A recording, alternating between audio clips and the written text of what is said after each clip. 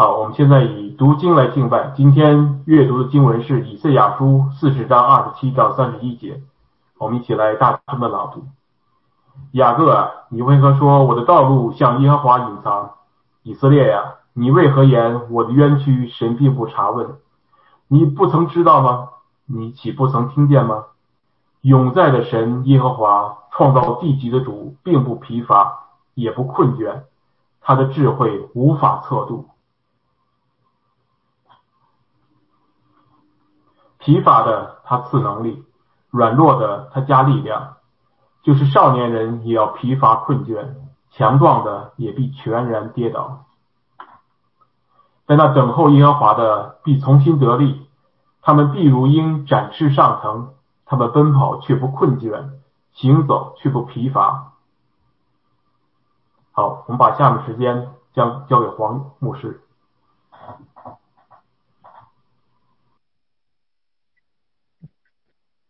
弟兄姐妹平安，很高兴能够在网络上跟大家弟兄姐妹一起来敬拜。我记得我上次在贵教会讲到，应该是2020年的年初，我记得。经过1年的时间，求神特别恩待大家。也感谢弟兄姐妹，有几位非常爱我们的这些弟兄姐妹跟同工，常常为我们教会祷告。我们在此就是谢谢大家能够对肯特华人基督教的关心。愿大家每一天都要靠主喜乐。那其实基督徒有一个很大的祝福，那就是不论困难有多大，主的恩典永远都比困难多一点。那所以当趁着还有生命气息的时候，就是鼓励弟兄姐妹多做一点良善的事，少一点与人计较的事，多一点爱你身边的人，少一点对你身边的人生气。那多一点做一些有意义的事情，那少一点只想到自己。那也要继续坚信依赖那爱我们的神。也请大家继续为美国来祷告。刚刚我们的司会的弟兄特别提到的确过去在这一个星期以来，美国经历了一个政治上的动乱以及社会上的不安。我们相信越是在困难当中，上帝仍然掌权。基督徒其实不能够无视国家的需要而不祷告。我们要珍惜这得来不易的民主，也要珍惜在安定社会当中我们可以自由的敬拜。要趁着我们还能够有生命气息的时候，要趁着我们还能够有这样子的敬拜的机会，我们要把握住每一次我们可以敬拜的时间，无论是在实体教会或者是在网络上的敬拜，都求神让我们有心灵和诚实来敬拜他。那每一天生活，我们要求神给我们有力量、有智慧、有信心、有盼望。那我今天的讲题是靠主重新得力。我们在神的面前日常生活当中，我们其实很需要的就是有动力。那神创造我们其实将生命气息赐给我们，最重要的就是要我们常常能够在生活当中有力量。心灵的力量其实比外在的力量来得更重要。那有了心灵强大的力量，其实你就能够有力量去面对很多外来的困难。这一段圣经说到以色列人得罪了神，那先知以赛亚要求以色列人重新省察自己与神的关系。上帝的孩子要常常纪念上帝的主权，那他爱你，他拯救你，为的是要你在基督耶稣的救恩里面有丰富的生命。从这段经文里面我们就可以来思想几个问题。我想这个我之前的讲章的这个大纲就在你们周报的里面都有讲。那我就在想说从几个角度来看这一段经文。当然这段经文我们都很熟悉，可是我们要怎么样就是靠主重新得力。新的一年其实求神帮助我们，让我们每一位做神儿女的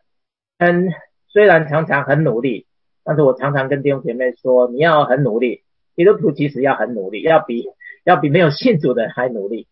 然后不仅要很努力，而且呢你还要靠上帝的恩典。那你努力加上靠上帝的恩典，你就发现你的人生当中就会轻省很多。首先第一个功课我们要学习的是，你要得着神自己。多过于要神听你的祷告。我们很多时候我们就是祷告当中就是低着头跟上帝说，主啊，你听我这个祷告，你听我那个祷告。那你有没有发现，当我们越是用这样子的态度去跟神要东西的时候，我们也很容易失望。我们常常把很多的祷告的事情带到上帝的面前来，也上帝必定垂听。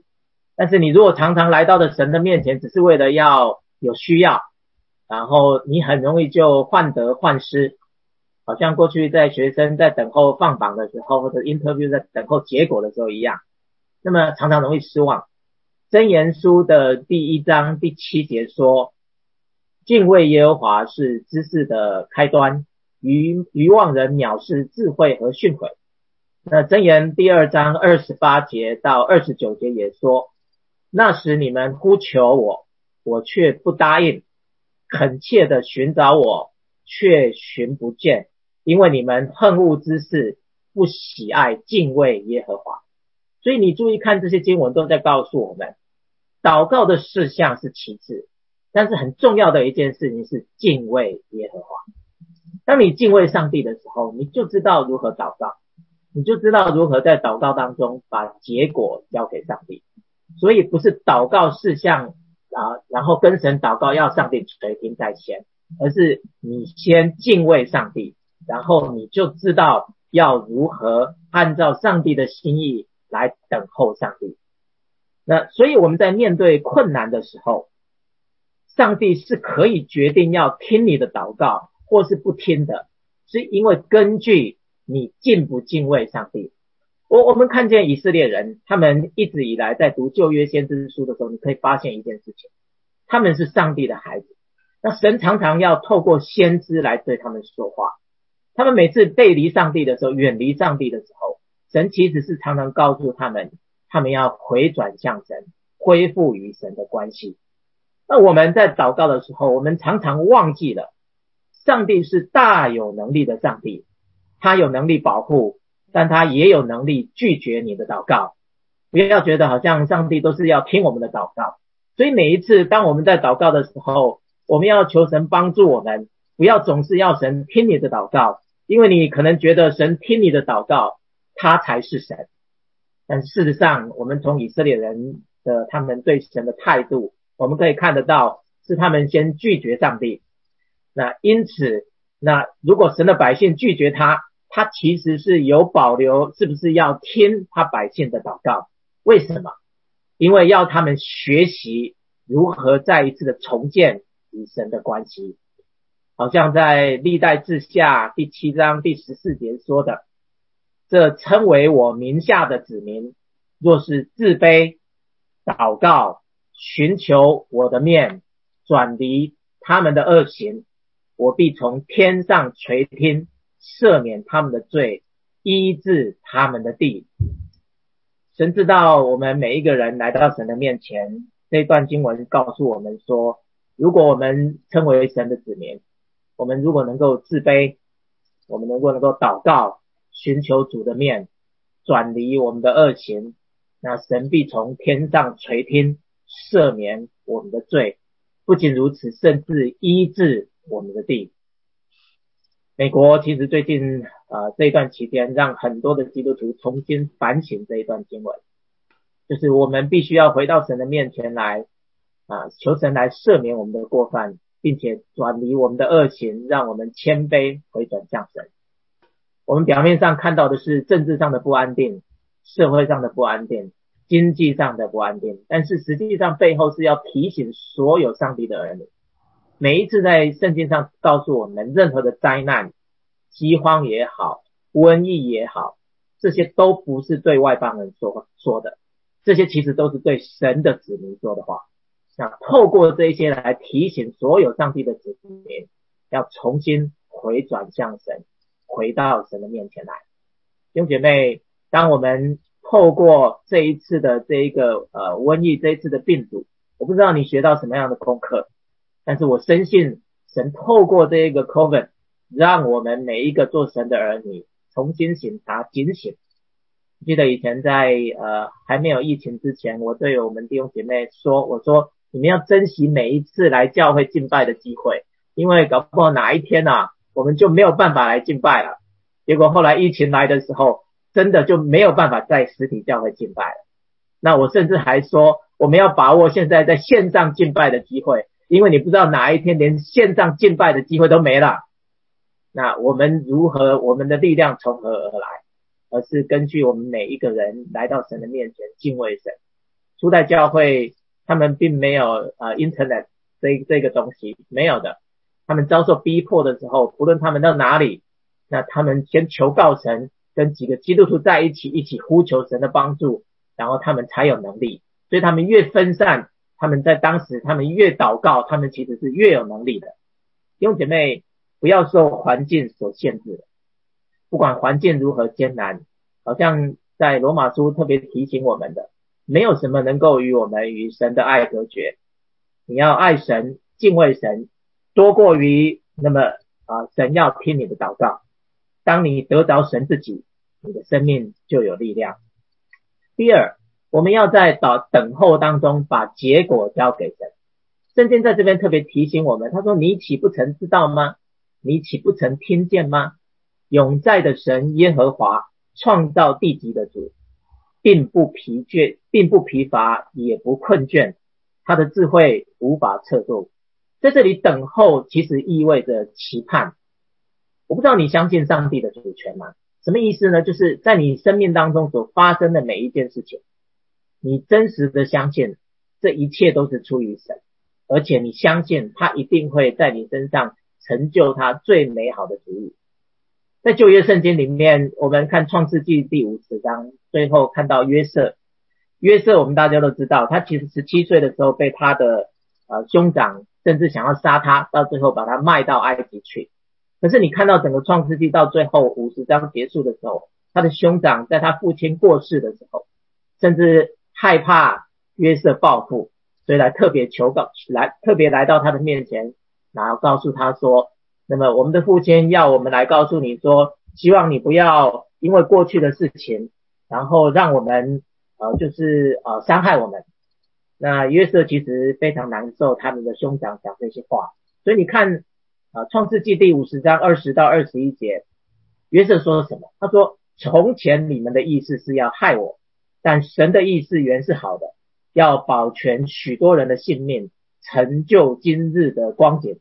现在你们不要害怕，我必养活你们和你们的妇人和孩子。于是约瑟用话安慰他们。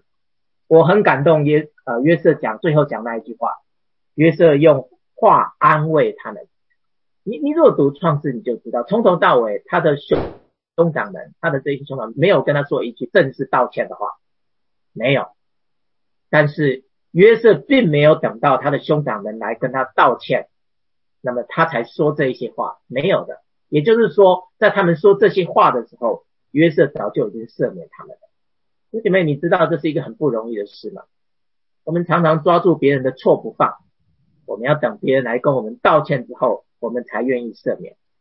可是在创世纪里面，你看到约瑟并不是如此。为什么？有几次约瑟自己提到说，但因为我是敬畏神的人，所以我就不做这事。什么意思呢？就是当你敬畏神之后，你就能够在所发生的每一件事情上面，你等候当中把结果交给神。约瑟等了13年，从17岁被卖到埃及，13年之后神提升他为整个埃及的宰相。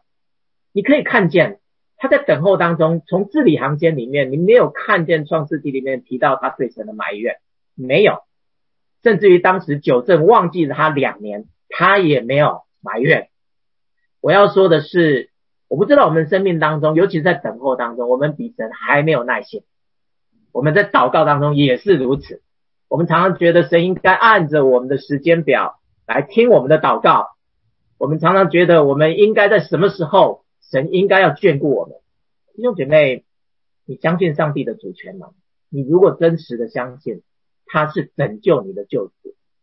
当你想到自己的家庭问题，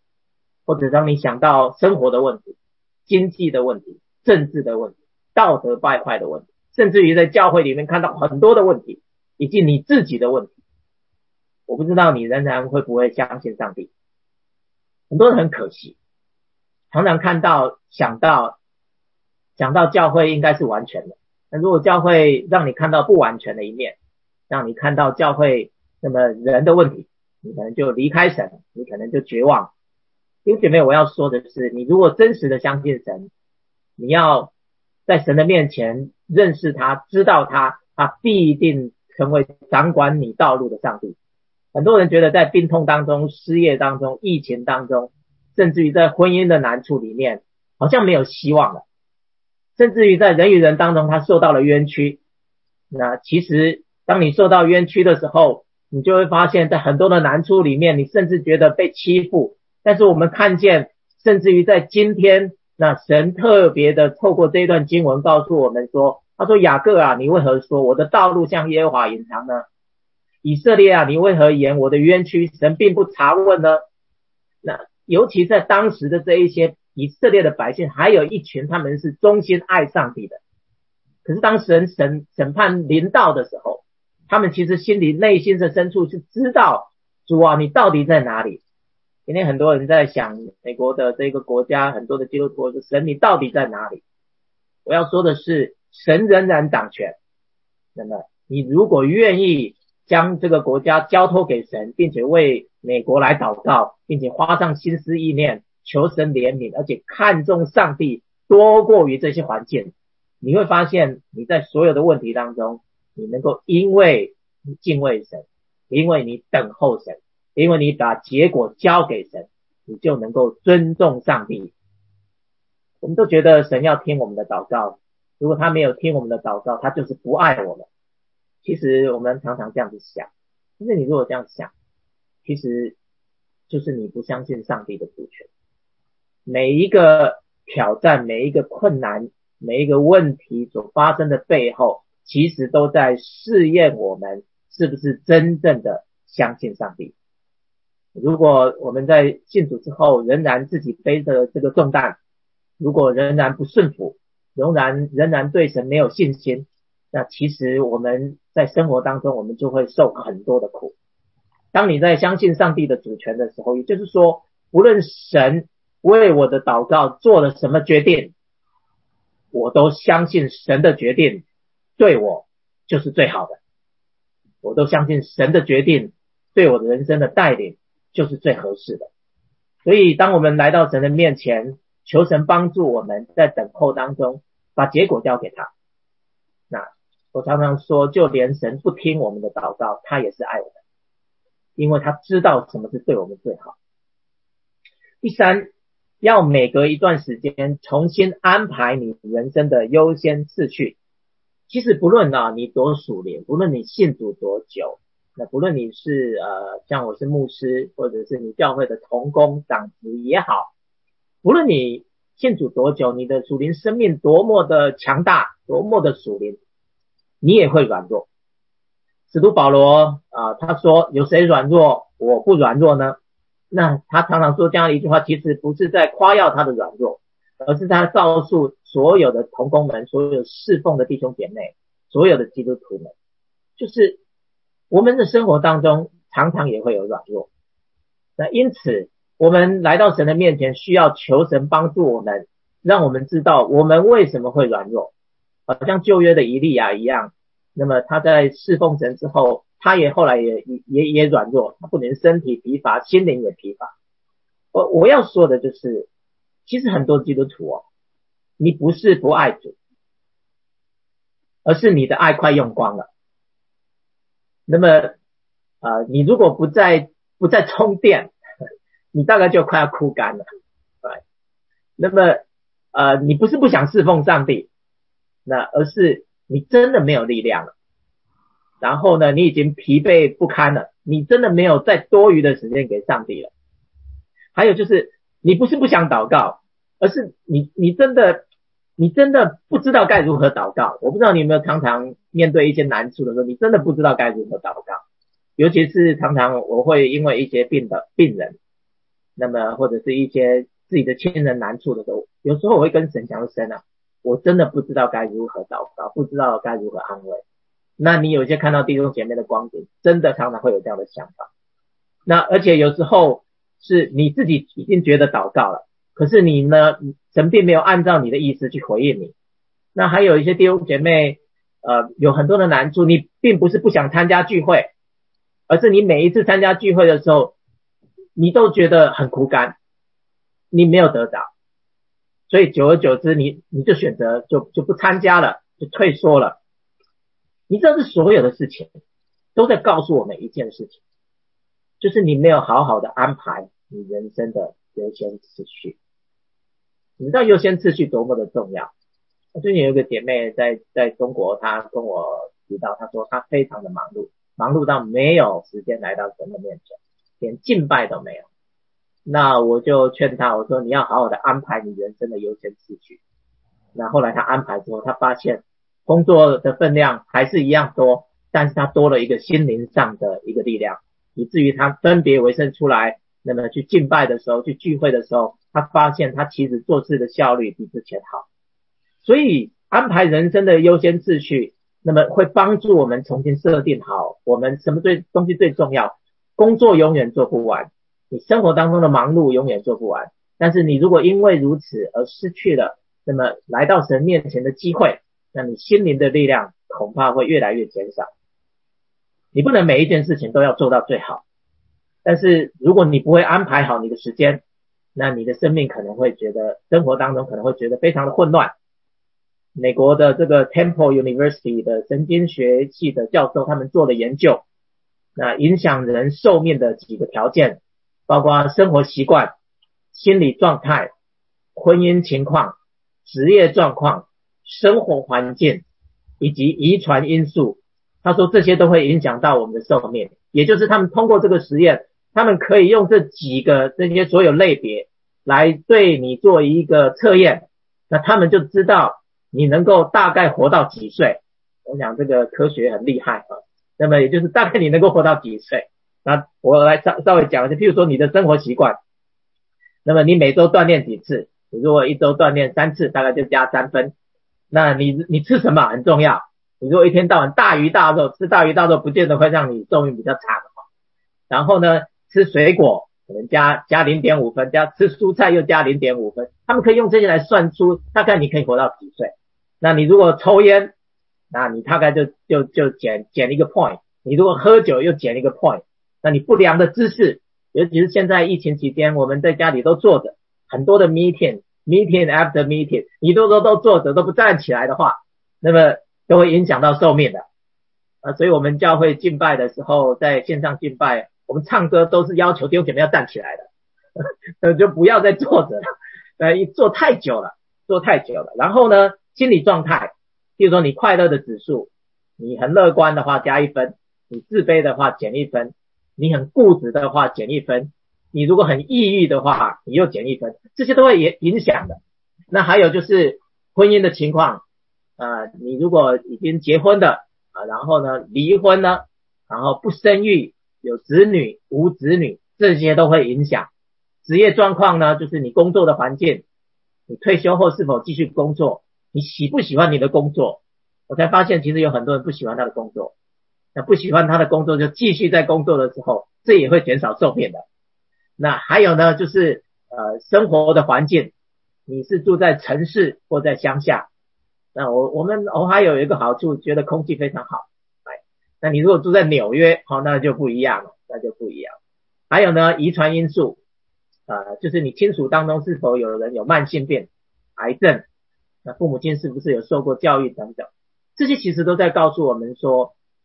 每一个人都有不一样的情况，但是你一定要每隔一段时间调整你的优先次序，调整你该做的事情，要不然你命不久矣。所以我们想一想，其实很多时候这些东西都在告诉我们，我们要如何调整自己。基督徒也是如此，当你已经渐渐的在忙碌到没有时间来亲近神的时候，你一定要调整你跟神的关系。当你已经就是压力大到一个地步，你失去了喜乐的时候，你也要调整你自己的这些生活的习惯。现任中华医学会会长钟南山，中国的钟南山，他说根据他的观察，人不是老死的，也不是病死的，那有很多是气死的。如果你的家庭不和睦，那人就会生病。他说人的癌症有 50% 是来自于家庭，那所以家庭很重要哦。那所以 50% 啊，那这很多啊。那所以你在家庭当中如果有老人，你要尊敬老人，孝顺老人，还有呢，教育好子女要处理好婆媳关系，那夫妻要学习恩爱。尤其是听说很多在这个疫情期间在家里很多家里这个夫妻常常吵架的，因为过去你去上班对不对，现在都在家里，然后呢不习惯在家里上班太挤了。我们常常在想，如果在这样疫情期间，其实对我们重建家庭关系是非常有帮助的，那所以对我们信靠神的人来说，你还要加上每一天向神向人满怀感恩的心。基督徒每一段时间都要调整自己的优先次序。你如果说话行事生活你已经累了，其实你就要休息。那你如果很久没有灵修或祷告，那么其实你就要停下来，要求神帮助你，要重新恢复他跟他的关系。你不要没有灵修没有祷告，你跟神的关系不好，你就去服侍。我常常说那么跟神的关系比服侍重要。你跟神好的关系之后，你的服侍才会有力量。所以我们甚至提到尼托生甚至提到讲得更直接，没有祷告就不要服侍。如果没有祷告你就不要服侍，因为服侍不是重要的，重要的是你跟神的关系。那你跟神的关系之后好了之后，你的服侍就对了。那有对的人，你对的服侍更重要。所以当你在神的面前，你想想看有哪些东西你要调整的，无论你如何调整，求神帮助你，就是让你每一段时间，一季也好，半年也好，常常去自己去修复，常常自己去调整。只有你自己知道你的这个优先次序，包括你跟神的关系，包括你跟夫妻之间的关系，包括你跟孩子之间的关系，包括你跟教会弟兄姐妹的关系，包括你跟你自己的关系，你跟亲人的关系，你自己可以列一张表，好好自己调整一下，说我现在到底到什么样的情况。第四，你要追求被圣灵充满，使你的生命常常被圣灵来掌管。圣经说他们必如鹰展翅上腾，他们奔跑却不困倦，行走却不疲乏。圣经的安排是先是如鹰展翅上腾，然后再奔跑，然后再行走。你有没有注意其实圣经其实在告诉你，就是行走才是人生的常态。我不知道你会不会一天到晚像如鹰展翅上腾，如鹰展翅上腾。我们其实没有那么厉害了那你会不会一天到晚跑？我想你跑你大概也会累了。但是其实行走其实是我们每一天我们都会做的。那我们就想，那如果说我们不看重我们每一天的这些行走的这些脚步，那我们其实就很容易就有错的期待。那著名的这个牧师神学家中马田在他的书里面讲到灵性低潮，这是他写的一本书。那他其实里面提到一段事情，他说他身为牧师多年来，他察觉到一般的基督徒都焦虑和不安，情况似乎比非基督徒更严重。他注意到基督徒的反应相当敏感，而且缺乏安全感，无法接受批评，但是却常常呢那么论断别人。那他也察觉到基督徒总是感觉到自卑，觉得自己呢毫无价值。那他其实试图找到原因他说什么原因呢？其实这一切都是因为不知道耶稣基督所赐的救恩是100%的，是完全的，是实在的，是没有打折的。你要知道，譬如说假如你是一个死刑的囚犯，你得到了特赦，你会怎么样呢？你可能会庆幸自己被赦免。但是如果在你的内心当中，你如果不赦免你自己所做的过犯，你如果从来都不觉得自己已经被赦免，那你将永远活在自己的牢笼里面，生活当中会没有力量，是因为你还不是完全的相信耶稣基督拯救了你，是100%的拯救你。你虽然已经受洗了，你虽然已经信主多年了，但是在你的心中，你还是不相信耶稣基督已经完全赦免你了，你也不相信你已经领受了耶稣基督完全的救恩，甚至你也不相信圣灵与你同在，圣灵在你的内心里面。所以你如果不相信，那么你当然就没有力量来改变。圣经提醒我们，当我们信主重生，那么那一刻开始，那其实圣灵就进入在我们心中，而且永不离开我们。如果你常常能够支取从圣灵而来的力量，它会帮助我们，让我们知道在生活当中要如何靠它有力量。我们都一直以为信了主还要用信心以外的东西来讨神的喜悦，其实神不要这些东西，神只是要你相信他，完全的相信他的救恩，他是那为你的罪被钉在十字架上的主耶稣基督，他的救恩是完全的，他所赐给我们的恩典是完全的，以至于我们可以回到神的面前来，专心的信靠他，相信神。让我们回到神的面前来，求神的圣灵来充满我们。既然信主的那一刻开始，当我们认罪悔改之后，那么受洗之后，圣灵就赐给我们领受所赐的圣灵，他就绝对不会离开我们，他也要我们常常结出圣灵所结的果子，好使我们的生命更加的丰盛。所以你一定要相信他。相信他是什么意思呢？就是让你每一天常常来亲近他，靠近他，向他倾诉，把你所有的重担交给他，交给他之后，你并且能够顺服他，也能够依靠他。第五，你要坚持灵修生活，常常被神的话提醒。以色列人在以赛亚的年代最需要的，那么他们其实在生活当中有很多的期待，他们盼望他们的生活富足，那么当然他们希望他们的信仰纯正，他们也希望敬畏神行公义。可惜呢，带领他们的王没有办法做到这一点。弟兄姐妹，你不要以为世上的总统，世上的王能够让我们信仰纯正，敬畏神行公义，这些不是王的责任。我们的有自己的责任，那个责任就是我们自己要敬畏神，我们的信仰要来到神的面前，求神让我们能够从我们这一个人开始行公义，能够谦卑向神。我们要为我们国家的王祷告，求神让他也能够如此行。从过去这一先知书，我们看到每一个王的兴起，每一个王的衰败，绝对都有上帝的旨意。所以你一定要遵从神多过于遵从王。那么当我们遵从神多过于遵从王的时候，你就能够从神的角度来看上帝的国度。每一个王的兴起，每一个王的衰落，都代表着上帝仍然是我们的王，上帝仍然是我们的主，他掌权，不仅过去现在，他以后他还是要掌权。这些王都是上帝来告诉他子民的器具，要所有上帝的子民遵从上帝多过于遵从王。你知道当以色列人选择王的时候，上帝也曾经警告过他们，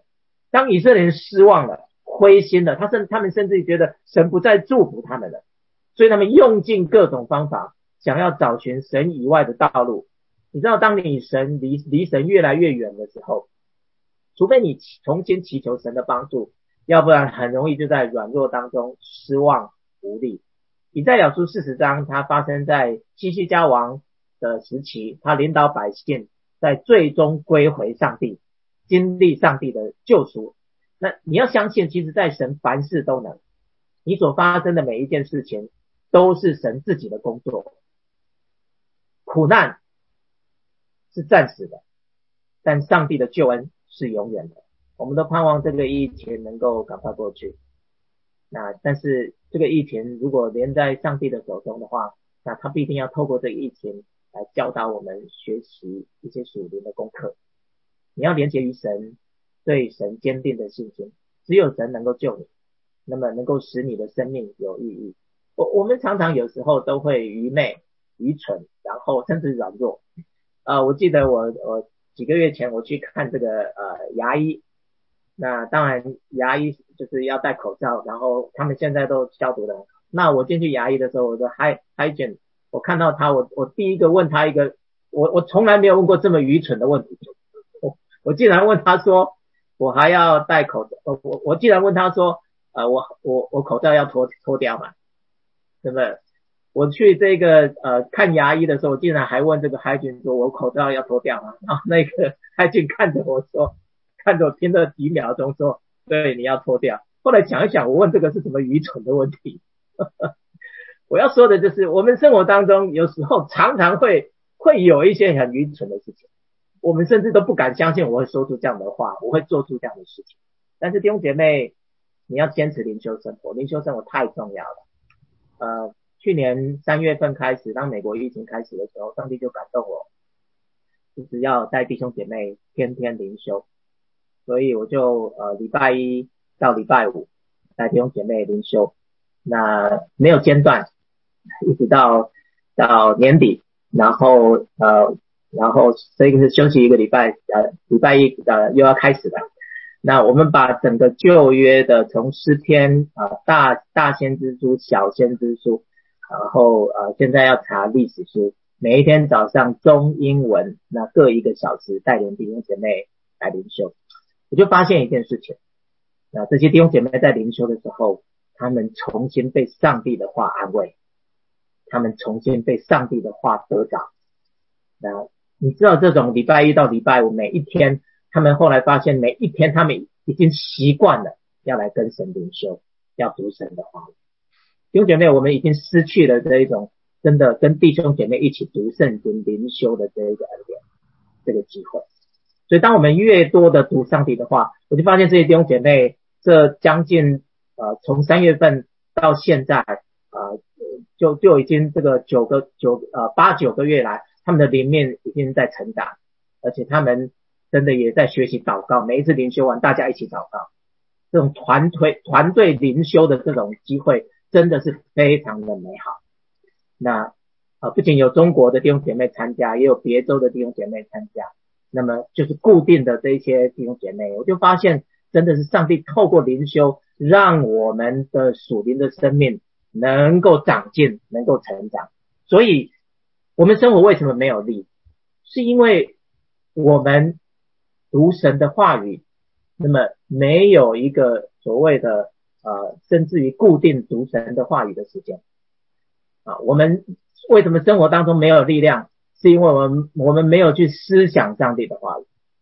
我们知道上帝的话，但是我们没有行出来。我们知道上帝的话，却没有放在心中。我们知道上帝的话，但是我们却在读的时候没有喜乐。我们知道上帝的话，但是我们却没有力量去面对。我要求神帮助我们，让我们恢复每一位基督徒灵修的意志，灵修的生活。要求神帮助我们，甚至于你们几个弟兄姐妹就可以大家一起团体的灵修。团体的灵修很棒的一件事情是，大家每一个人在灵修的时候都能够有自己的灵修的感受，而且不仅有自己灵修的感受，而且也能够一起祷告。那一起祷告当中一起鼓励，就有力量。愿神恢复我们这种灵修的意志。我常常感谢上帝，神赐给我们一年有365天，有过年，还好有过年。那么要不然我们一直下去，我们实在是没有力量。还有呢，我也感谢上帝1天24小时。那么一天的事情一天当就够了，你不用忧虑明天，明天还有明天的事。求神把这种1天之内的恩典赐给我们，也就是有足够的恩典，所有的哭泣与怀疑，所有的抱怨，其实都是因为我们内心当中的这一种 capacity 这种容器过小。你要求神扩张你的眼界，愿神圣灵充满你，使你的心有更大的容量来装载人生的所有的挑战与困难，并且将这些困难化成祝福。